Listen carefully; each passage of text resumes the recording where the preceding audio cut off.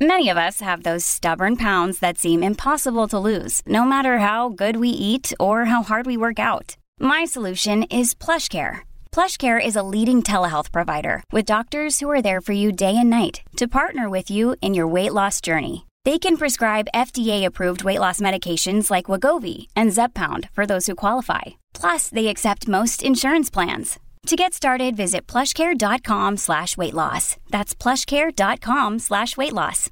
All right, so everyone's shutting it down for the summer vacation. Oh, wait, no, that's just those working in Parliament. But yet there's a lot going on. So this summer break for our federal MPs is not going to be the usual, get back to their constituency offices and do their duties in the community. No, there is still a lot to go because we're in the midst of a very challenging trade negotiation, strained relations with our neighbor, a slowing economy that I'm going to delve into on Monday because the numbers are scary. Just read a very interesting article on the Financial Post about it. And a pot bill that has municipalities right across this country absolutely struggling to cope with the coming changes. And boy, are there ever a lot of changes. Let's bring in Eric Sorensen, host of the West Block. He joins us now. Eric, the session's over, but still very, very busy, a lot rolling out. And the biggest would be dealing with marijuana, which, there's still so many unknowns, even though we now know when it's legal, which is October 17th. Yes, and there are so many questions that go into legal matters. Yeah. There are health issues. Today we spoke with the federal health minister, Jeanette Petitpas-Taylor, just to talk to her a little bit about this big change. I mean, we've known it's been coming for a long time, but a lot of us have just kind of ignored it. And there are a lot of Canadians for whom this will be a brand new experience, or an experience maybe they haven't had in 20, 30, or 40 years. Yeah. And the government is, in a sense, putting it all out there for people to have access to buy it, to sell it, to grow it. Not so much sell it, I guess that'll be done with vendors, but certainly market. To buy it and possibly to grow it and certainly to get high on it, and all of it legal now for recreational purposes. And so they have to have this balancing act, which is they're making it widely available. At the same time, they have to have an education program and an awareness program to make sure that people aren't going to abuse it if they're going to use it at all. And so that's certainly part of it, is not to over-encourage people to use it, even though you're kind of encouraging it just by making it so available. Yeah, I mean, we could literally do shows on pot every single day for the next 4 months and still not cover every issue. And the health one's interesting because you've got the whole medicinal side of this thing, and you've got the fact that, look at Ontario. The only way you can ingest it is the unhealthiest way, which is smoking it. And so I don't know how they're going to deal with all this, or if they're going to be able to deal with it in time. Yeah, and I think part of it is their hope that a lot of people simply won't indulge, but they have to do it in stages because there's just so much to undertake here. So as you say, right now, you might have to smoke it. They are, I think, planning that next year you might turn to edibles. Yeah. So if you like that better, then there's that option, I guess, coming. Yeah, and for a lot of people, that will deliver a much more modest way to ingest it. But there's also the whole medicinal marijuana market. And then there's this whole new chapter of seniors who say, we want to try it because, if you got something like, some of the senior and more degenerative diseases like arthritis, they're going to be curious about this market. No, that's right. And all of it means, if nothing else happens, that you try it in your home and then you go to bed and go to sleep, I guess there's not much impact. But a lot of people are going to take it. They're going to take it legally. And then a little while later, they may want to drive legally. Yeah. And they're not going to know exactly, well, how inebriated am I? How impaired am I? Am I too impaired? Because it's not necessarily the same way in which that alcohol works. We've had our experiences with alcohol for a long time, and you kind of have a sense of sleeping it off and then getting up and then driving. These active ingredients in cannabis, they hang around a while and they can build up for a while. Yes. And so if you're going to be tested on the roadside, how will you test? A lot of this will have to be sorted out, and it's going to, trial and error. And some people may find out the hard way that something they did a while ago and they thought wasn't affecting them might still cost them something. Yeah, and the cases you're talking about are the ones that we're going to see in the courts that are going to challenge. And there's going to be a lot of challenges because you're right. Pot stays in the muscle for 30 days. So what if I'm a worker who got randomly tested, or I was driving and I had it 5 days ago, but it's still in my system and I get caught in the crosshairs like so many will? It does open a Pandora's box of challenges that this government is going to have to deal with.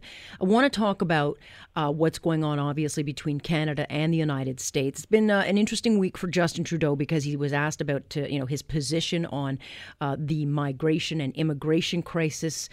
He didn't weigh in, then he did weigh in, and we've got these trade issues. We know that Donald Trump keeps taking swipes at Canada. What has to be tackled now that the House is not sitting? Well, I think it means it'll be an active summer. A lot of times when the House rises and MPs go away, and we don't hear too much from Ottawa over the course of a summer. But I think people will be waiting to see, well, what is going to happen on the NAFTA front, on the tariffs front. Just as they depart Ottawa, tariffs on goods from the United States are going to kick in here on July the 1st. We'll see how that affects, first of all, the economy and how people do buy things here, but also what is the United States going to do? Donald Trump is now musing again about putting tariffs on the auto sector. Yeah. That would have, auto manufacturing, but also the parts supply lines. That would have a huge impact, and nobody seems to have a lot of expertise on how to deal with this. We talked to an expert today in Canada-U.S. relations, and he says Canada's in an impossible situation here because you don't know where Donald Trump is going to come from one day to the next. He might be with you, and then he jumps on an airplane and gets angry at you, and when he's angry, as he likes to say, that's going to cost Canadians a lot of money.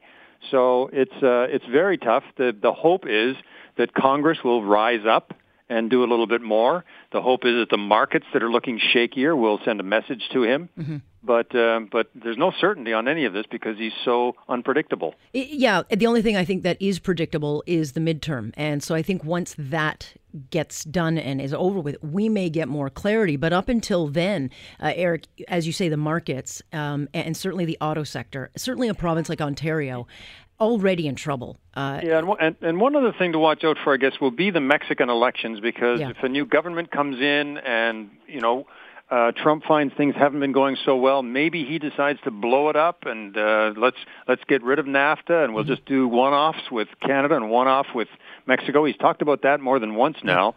So there seems to be a suggestion he might go in that direction, and then that will put Trudeau and the Canadian government in a more difficult position, especially if the new Mexican government, a more leftist government, finds things that would suit them, that would fit with what Trump wants, like a higher minimum wage in Mexico. If all of that comes to pass, then Canada maybe is all by itself, and we're looking at an election in 18 months, and maybe Trump starts to be able to put more pressure on Trudeau. And our one expert said maybe Trudeau is going to feel like he's got to call an early election just to get that public behind him, so he's not feeling a lot of pressure during the run-up in a campaign. Yeah, I think that's interesting. I've heard the election, snap election, said a couple of times now in the last couple of weeks, and now you add into that conversation. What's the likeliness? I mean, I don't think anybody has an appetite right now in this country for an election. Certainly not in Ontario. I don't think they do either. It's a long time. A month can be a long time in politics. Obviously, we would have to hear a little bit of scuttle about it. There'd probably be some ideas like that floated, albeit to see how it goes. Yeah, albeit it would be great to. I mean, for strategic purposes with the NDP, they haven't raised nearly enough money, and the leader's on shaky ground. So strategically, it would make sense for the Liberals to do it now and compete against. And if you've got the enemy is Trump, right, and you've got the country kind of behind you against Trump, and you say you need a mandate, boy, it's a pretty good campaign to be able to run on. Yeah. So they these things are never dismissed. They are kicking these things around all the time. I can remember with the Chrétien majorities. They twice in a row went after 3.5 years because it just suited them to do it. And they first let it out that maybe that's going to happen, and then they kind of knock it down. But by the time it happens, it's no longer sort of newsy. So they will probably have to kind of set it up a little bit if it were to happen. I mean, I don't want to start suggesting this is where it's going because right now all the signals are that we're going to have an election after 4 years, not after 3 or 3.5. Yeah, I think there are a little bit too many issues. You know, we've got our own migration issue happening, which seems to be growing by the day. And depending on what happens with the United States, it could get even worse. And then you've got issues like, are they or are they not going to cancel the Safe Third Country Act? I just think there are a couple of issues knowing at the Trudeau government that may be too risky because it can also backfire badly. Yes, as we've seen happen in politics before. Yeah.